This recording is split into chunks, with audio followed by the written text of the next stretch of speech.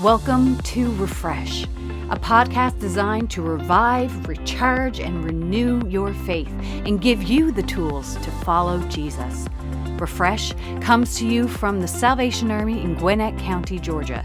We meet in person every Sunday at 10:30 a.m. or online on Facebook and YouTube at Sal Army Gwinnett. We are excited that you have joined us this week and pray that God will bring His Word to life. And now, for our speaker. A really good king aspires for peace, but always prepares for battle. Those in the room on this particular day, they can feel the tension. They can feel it. The tension between King Hezekiah and the prophet that was given to him, Isaiah. See, Hezekiah is thinking of making an alliance with Egypt for what is perhaps the inevitable battle. This will be a covenant of death, Isaiah says. Do not make an alliance with Egypt. Hezekiah has been king now for 14 years. 14 years. And has been able, up to this point, to keep the peace thus far. It's been a good time for being the king of Judah. Over the years, there have been opportunities, many opportunities, to build alliances with other nations. They've come and gone. But Hezekiah has always leaned on his alliance with God and not with man. Hezekiah has taken a completely different approach to the throne than that of his father. The problem now is that the Assyrian army, the mightiest army on the planet, has defeated the northern kingdom, the nation of Israel, and they have taken over all of their land. Hezekiah is absolutely no fool. He knows what's going to happen next. It's just a matter of time before Assyria comes knocking on their door. And so Hezekiah responds to the prophet Isaiah. But they're the only nation. Egypt is the only nation big enough to help us defeat them for when they come. We have no choice. And in looking at the king, Isaiah says, I see that you've made your decision. And God has these words for you right now, O king. Woe to Judah, to those who carry out plans that are not mine, forming an alliance, but not by my spirit, heaping sin upon sin, who go down to Egypt without consulting me, who look to help from Pharaoh for protection, to Egypt's shade for refuge. Pharaoh's protection will be your shame. Egypt's shade will bring you disgrace. And Isaiah leaves. And in that moment, they say that leadership is a very lonely road. And Hezekiah right now has a decision that belongs only to him. Trust God or make an alliance with Egypt, the very nation that enslaved God's people. Let's pray. Father, we pray now and come to you for the word of God, that the inspired word in Kings, God. Lord, I pray that sometimes as we go through some of this old history, this old stories, it can be challenging to figure out exactly what's happening, timelines, what's going on. And listen, Lord, I'm no exemption to that. Father, I pray that your clarity and your understanding speak louder than me. Father, I pray that if anything I say is not correct, then correct me now on this platform at this spot. And I pray, Lord, for your discernment. Not for me, not just but for all of us. That when we walk out of this room, that we know exactly how it is to serve the Lord. What it is that you want from us. So, Lord, I pray for this time now. In Jesus' name, amen. Amen. Amen. Well, listen, I want to say welcome. For many of you who have been here with us in Gwinnett for a long time, you know that during the summer months, I take kind of a little preaching sabbatical, if you will. That's the only term I know how to use. And many of you have stood up and said, here, I'll take a Sunday. And I said a little bit this last week, but I know most of you were still out traveling in summer and Bible conference and all of that. And again, I want to say thank you for each and every single person who has stood at this pulpit and delivered the message and the Word of God. What you are doing for me and my family is a gift. You're allowing me for the summer months to be dad and go and work on playing catch with my son. I can go. A couple of days ago, we climbed Stone Mountain. We're crazy enough to do that, you know. And now I'm like, now, son, I need to go to preaching. I need to stop climbing Stone Mountain, son. You know, but we really, truly say thank you. This is a gift. We recognize it as a gift, and we just wanted to say that. But last week, I came back up here, and I started a new series titled Swords and Thrones. And this is a deep dive look into the story of Hezekiah. And Hezekiah is one of the great many kings of Judah, the southern kingdom. And when we look into it, when we start looking at this piece of history, and just in case if you weren't with us last week, I do encourage you to go back and rewatch it on any of our social media platforms, or even go to our podcast. Yes, we've had one of those called Refresh. And you can go back and listen to the first week of this series. But just a quick little recap. What we have here is Hezekiah. He's now become the king of the southern kingdom of Judah. And this has happened because his father, Ahaz, has died. And so just like we see in all the movies, it goes to the next one in order. And so now Hezekiah is the king of Judah. Now, unlike his father, though, he is different. Aren't all of us sons different than our fathers, I say, perhaps? But he's a little different than Hezekiah, or than his father Ahaz. He, clearly in Scripture, Hezekiah is written as a man who is righteous in the eyes of the Lord. He is a righteous king in the eyes of the... Now, if you're again with us last week, we looked at how many kings Judah had, and there were about over 20, and we realized that only 5 of them were righteous in the eyes of the Lord. That's not a good track record, but hey, we'll take it. So Hezekiah is coming into an interesting time in the nation right now, in Judah particularly. And his very first act is that when he became king, the first thing he did is he went to the temple and he purified it. Well, what do you mean by that? Well, it had become a temple for the pagan gods. His father had turned it to that. So he removed all the idols and he reestablished all of the old ways, the ways of the Lord. They're in Judah. Now, Scripture says that it took him, there were so many idols, that it took him 16 days to cleanse the temple and the city from all the idols. 16 days to go and cleanse it up, to say that none of this is of the Lord. And then finally, they were able to lean into the old ways of the Scripture. And that's how they've been living life. And that's where we ended last week.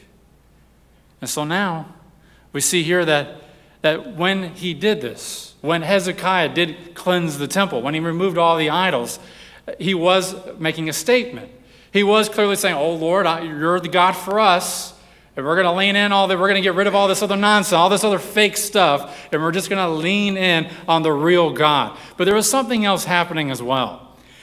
Hezekiah, by doing this, was denouncing the king of Assyria. You see, there was an alliance there. There was a connection between Assyria and Judah, and he was denouncing him. See, Ahaz, his father, created this alliance, this partnership with Assyria.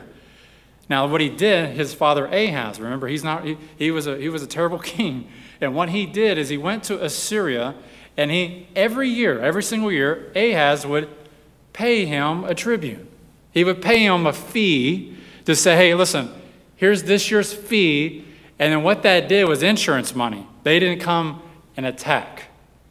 So it was kind of, here's our annual fee, and then you keep us out of your list of places to attack for another year.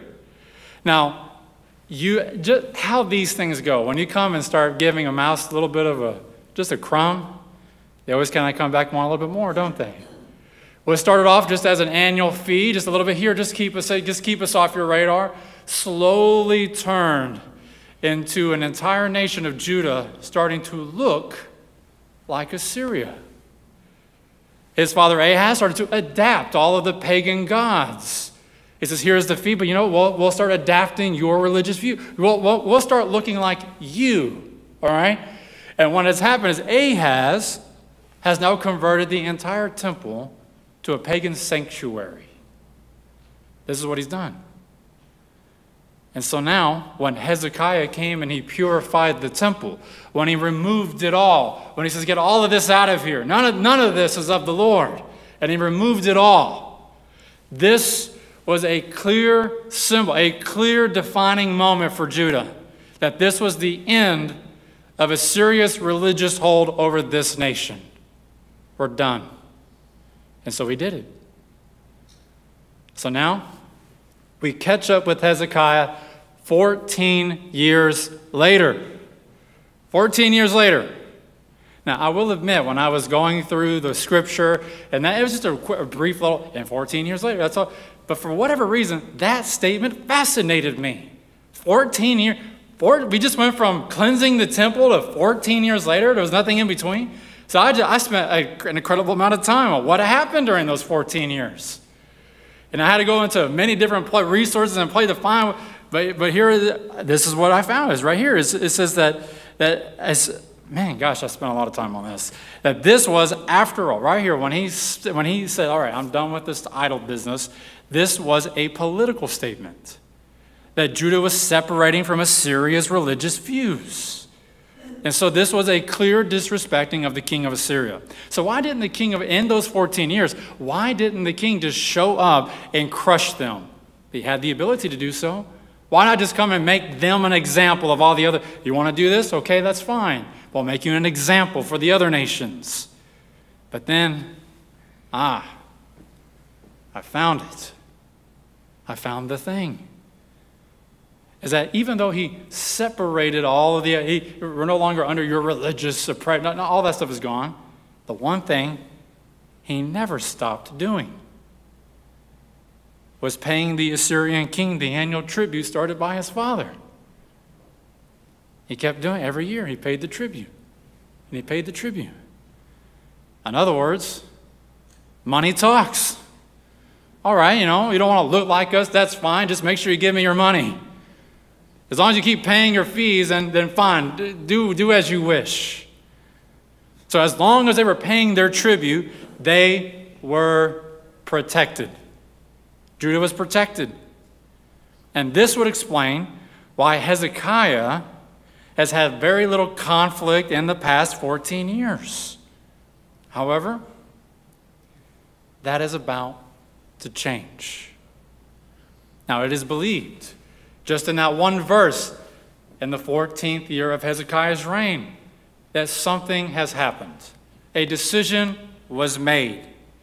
And while every little Old Testament scholar that I read and looked into this all came to the conclusion that it was in the 14th year of Hezekiah's reign that he decided it was time to stop paying the tribute. It was time to stop. We had separated from the religion. We're not a pagan nation, and we are now going to stop paying the tribute to them as well. Well, let me tell you, it didn't take very long for them to notice that there was a back payment. Where's the payment from Judah? Where's the set? And so, when word had traveled to the Assyrian king that Judah's a little deferred on their payment at the moment, sir, the Assyrians responded immediately. They didn't wait on it. They didn't send a messenger. They didn't write a letter saying, you have 30 days to pay this, or we're going to come and cut off your electricity. There was none of that. It was an immediate response, and it was with military might. And what they did, the Assyrian nation, the whole king, they gathered together, and they intentionally went and attacked all of the surrounding fortified cities around Jerusalem. And one by one, they came and they took the city. They had no chance. And even though they were fortified, they were Judah's mightiest cities, they fell one by one by one. So all that there was left, only in the nation of Judah, was just the city of Jerusalem, the city of David. That was it. And so right now, Hezekiah is starting to have some doubts. Perhaps, maybe I should have paid the tribute. It would have definitely kept us safe. The protection would have been there. And my people would not be in the situation they're in now. And so doubt starts to enter the king's mind, Hezekiah's mind. And then word travels in from one of the messengers. King Hezekiah, I'm here to report to you that our most fortified city has just fallen. But there's more. There's word that the king of Assyria himself is in that city. And so Hezekiah immediately says, I want to send a message to him. And so they start to take down notes, and they write this message out, and they go and they deliver it to the king there in Lachish. And as they arrive, they hand the king the message. He opens it, and it says, O king of Assyria, I have done you wrong. You can demand any payment, and we will pay. And so the king closes the message, and he tells the messenger, tell your king this. And he gives him a dollar figure. This is how much I want. And it was double, triple the normal amount of the tribute. You're going to play games with me? You want to miss a payment with me? I'm the king of Assyria. There will be consequences. Here's the amount. And so they go back and they give the news to Hezekiah. And Hezekiah, the king of Judah, agrees to pay it. But there's not enough money in the bank account.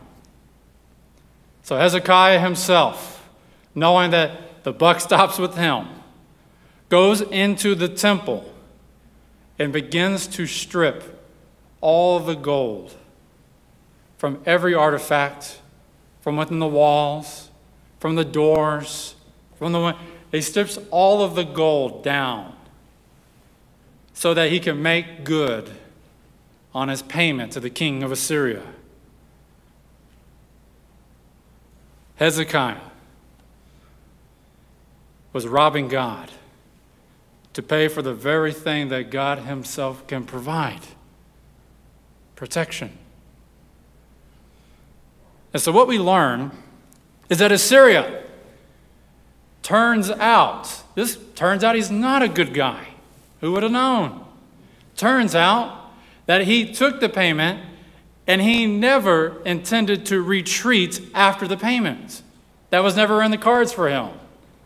It was a military strategic move. After taking all of their money, depleting all of their resources, Judah now has nothing. There's no chance. There is no hope for them to do anything against the king of Assyria. And so, Assyria, the king himself, decides he's going to send his top commander, his general, if you will, his top guy, and he's going to go and send him to Jerusalem to speak to Hezekiah face to face. So the scripture says that the commander, he went to the city of Jerusalem by himself. Scripture has no indication that anybody went with him, but he went to the city of Jerusalem and he stopped right outside of the gate. And the scripture actually paints us a picture at the exact spot he stopped. It says that he stopped at the aqueduct of the upper pool. It paints us that this is where he was standing, at the aqueduct of the upper pool. Well, that's an interesting thing to point out in Scripture, but as you know, nothing in Scripture is by accident. Because what we see here is that in this exact same location, if you go a few chapters back, the Scripture says that there was another meeting that took place, you guessed it, at the aqueduct by the upper pool. Except this time, the meeting was between King Ahaz, Hezekiah's father, and the prophet that was given to him, which was also Isaiah, the same prophet that Hezekiah has now. And the two of them were standing in that spot. And they were our woman. Isaiah was giving it to him. And he was warning Ahaz. He was warning him, do not, Ahaz, listen to me. Do not make an alliance with Assyria. Don't do it. Don't make an alliance with Assyria. Nothing good will come from it. And as we know and keep reading, Ahaz did not listen. And he continued forth. So it was the very spot where it all started. Is now the spot where he comes and stands, this commander of Assyria. And now he shouts from the gates, "O King of Judah, come out and talk with me. Come out, let's have a chat." And so Hezekiah hears that this nice, strong voice is coming from outside the gates. And he sees who's standing there. And so he looks to his top three officials, his diplomats, if you will. And he tells the three of them to go out and speak to the commander on my behalf. Now, by this time, the commander's been making some noise. Hello! Is there anybody here? Hello! And then the gates open, and what the commander sees is that three of Hezekiah's officials walk out. We've got a crowd. You see the people inside the city. They started to hear what was going on. And so the Scripture said they started to actually climb the walls from inside to get to the top so that way they can see who's shouting out there. And as soon as the people of Judah saw the commander, the Scripture says that the city was immediately filled with fear. They know at this time. It was just a matter of Hezekiah should have paid the tribute. We know he should have. They're filled with fear. And so now, seeing that Hezekiah has sent some officials to talk on his behalf, the commander takes this opportunity to speak to the king through his people. Okay. So now that we're all here, I'm glad we can have a talk. And he begins to talk and speak at them as if he himself has absolutely no fear of this nation. He says, listen, the great king of Assyria sends the following message. Where has this confidence that you can separate yourself from us all of a sudden come from? You think you have military might, but you speak only empty words. Who are you depending on for your help? Egypt? Oh, we know about your talks with Egypt, O king.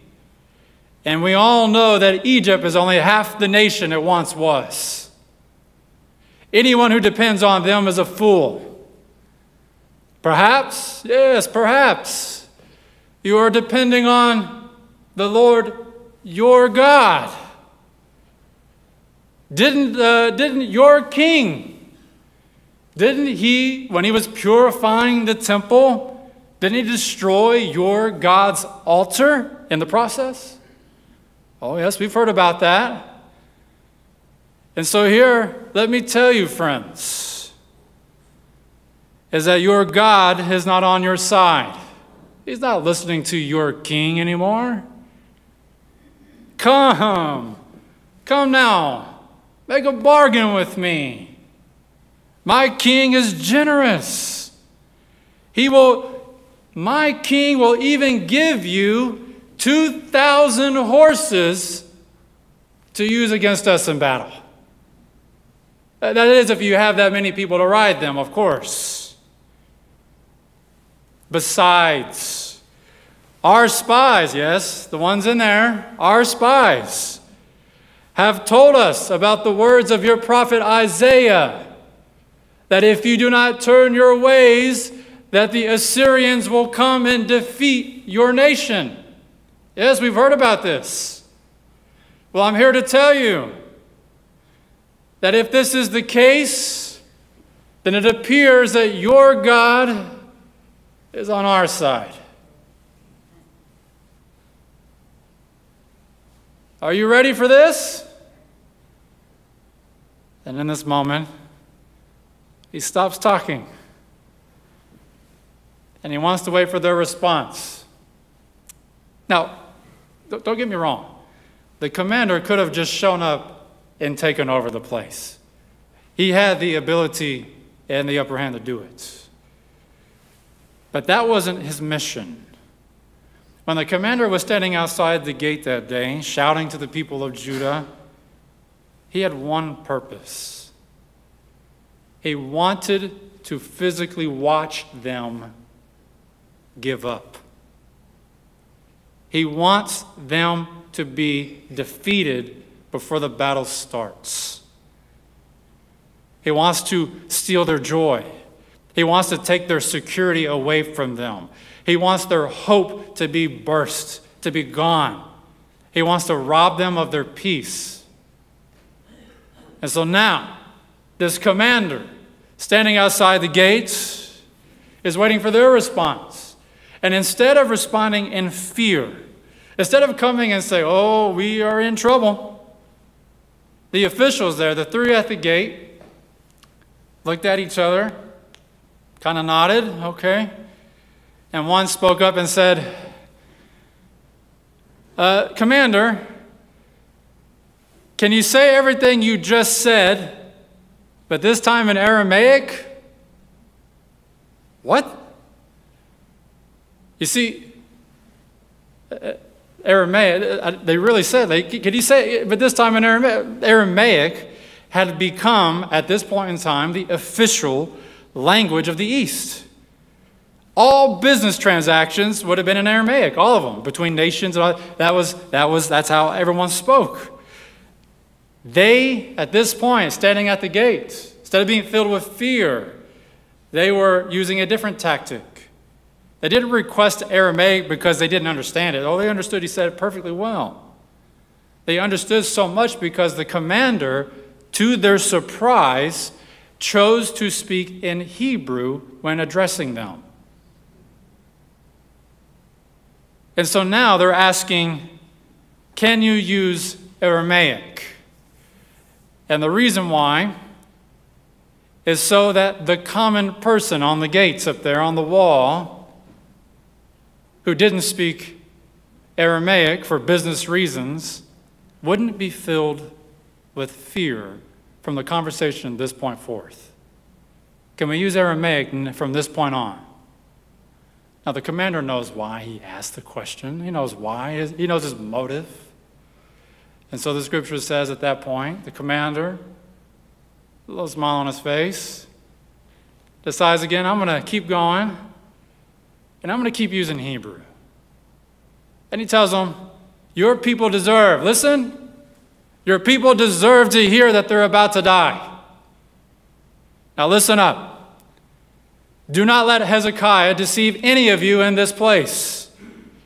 He can't protect you. Don't let him trick you all to trust in the Lord, for your Lord is on our side.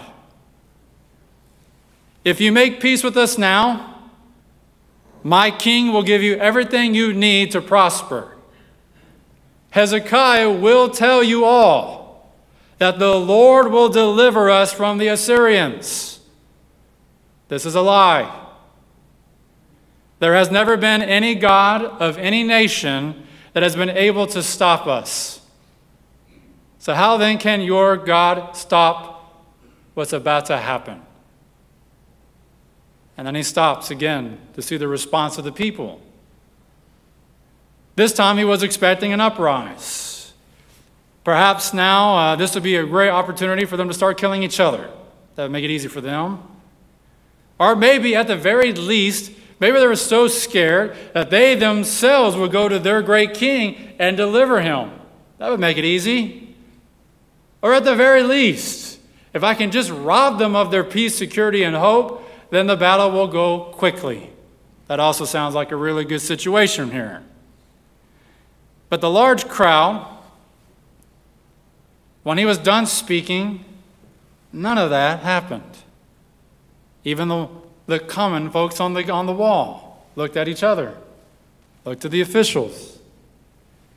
And the scripture says that their response was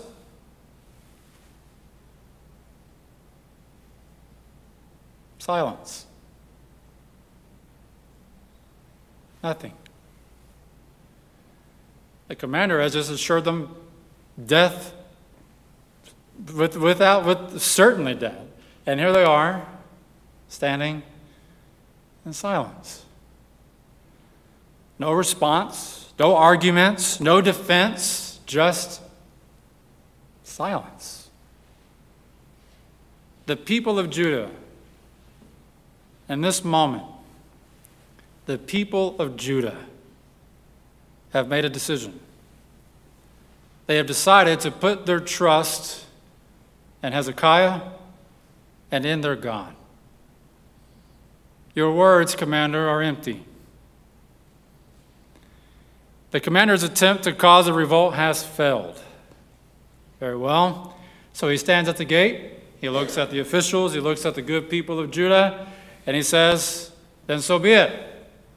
Judah, prepare for battle. And he gets on his horse, and he returns to his king to report the news.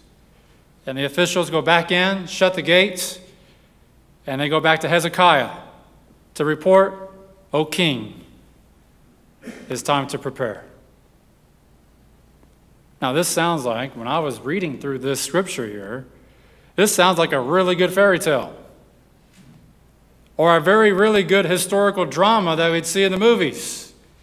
Maybe in the theaters or a good mini-series, perhaps. This sort of banter back and forth. It has horses, it's got swords, it's got thrones and kings and this and that. I mean, this is really good stuff in the making. But the reality is this, is that many of us in this room right now, you and me, have actually experienced the same scenario in our own lives, even now today. A little banter, a little conversation like this with someone who's knocking on the door and who is threatening us with the truth. This is the exact same way that Satan, the evil one, speaks to us. Same tactic that he uses. I mean, when I look back, when I read through the scripture and I see everything that the commander said, I have to say, admittedly here, that the commander was speaking the truth. There was nothing he said that was a lie. He absolutely was in a position to make all of those threats and keep them. He knew in his position, standing there, that you have no chance. So he wasn't lying to them. He wasn't casting fear on them out of a lie. It was very much the truth. Assyria had the upper hand. You see, Satan often attacks us this exact same way. He often uses the truth to cast fear into our souls. He'll do it, and he's a master at it. He doesn't tell us the truth. He doesn't speak truth to us the same way that God speaks truth to us. See, God's truth is filled with hope and redemption. But the truth that the devil speaks is only coming from a place of fear. That he will use truth to cast doubts into our souls. It's there you see, he doesn't tell truth for us to lean onto God for strength. It's to rob us of hope and to chase us into despair. The strategy of the commander was to make the people of Judah give up, to just give up. The enemy of our souls uses this exact same approach. We often picture Satan as a person who is ready to fight, ready to battle, to go into war. That this is kind of how we picture him. But the truth is, he doesn't want to go into battle with you. You see, it's often during battle when we draw close to God, when we lean on him for strength, for peace. Battles are often the time when true character is shaped and molded. You discover who you are in the image of God. Satan doesn't want to even give you the opportunity to have an experience as that. He'd just rather you give up. Give up. He's looking for those. He's on the prowl. He is hunting for those who have no battle left in them, who have nothing left to give, who have been beaten down, strucken down. These are the ones, yes. Let's have a talk. Give up. Give up. He's looking for those who are already starting to slip a little bit. He's looking for people who mistake the hands of help as hands of judgment. Let me help you out. No. I'll fight this one on my own. This is his tactic. This is his plan. Is to stand outside the gates and only fill us with fear. O church, arise and put your armor on. Stand firm and be ready to battle. Be ready for it. See, when you feel like there's absolutely nothing left to give, when you feel like there is nothing left at the end of the day, I want you to cry out to the Lord. Cry out. Don't stand silent. Don't fight by yourself. Cry out to the Lord. Lord, I don't know what to do next, but I know I don't want to be in his hands. I don't believe. I'm not going to listen to this. Cry out. Lord, hear my voice. Are you there? Speak to him. Do not go down without a fight. Don't slip into the abyss. Don't just walk into the darkness hoping that someone has a flashlight. Cry out. And dare I say, cry out to one of us. Don't fight on your own. Don't let him take you out the back door. And next thing you know is you've wandered so far that you don't even recognize where you're at. Don't fight alone. As your pastor, and I feel very confident in these next words, Satan can't win this battle. He can't. He can't. He can't win the battle.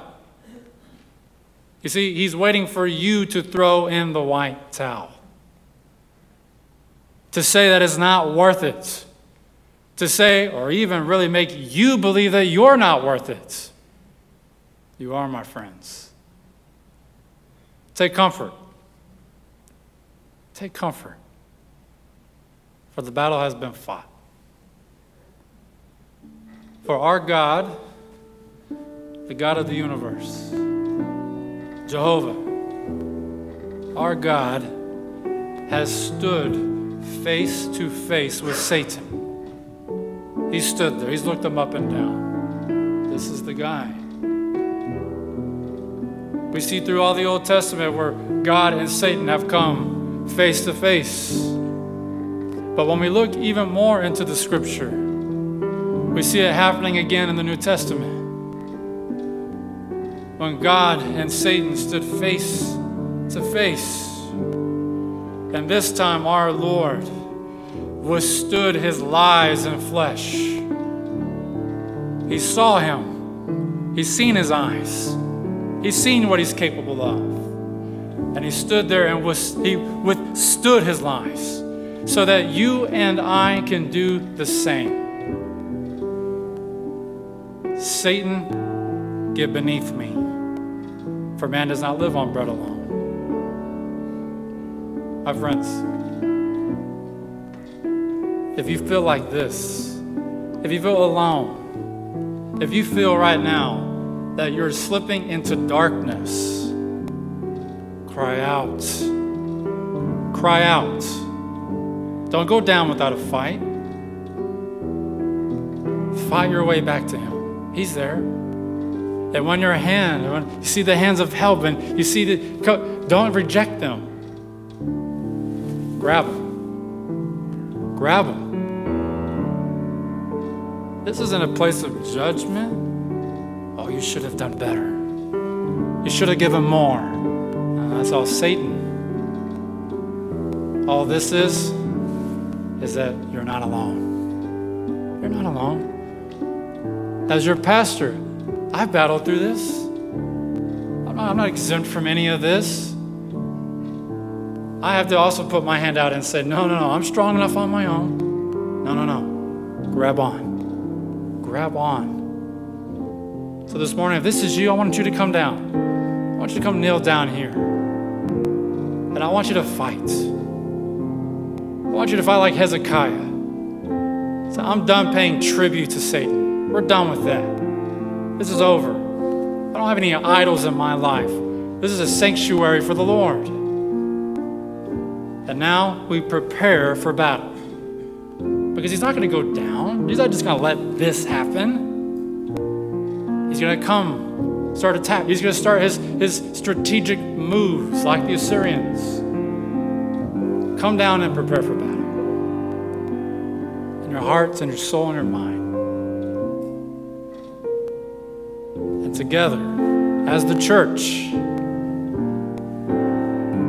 we can do this together.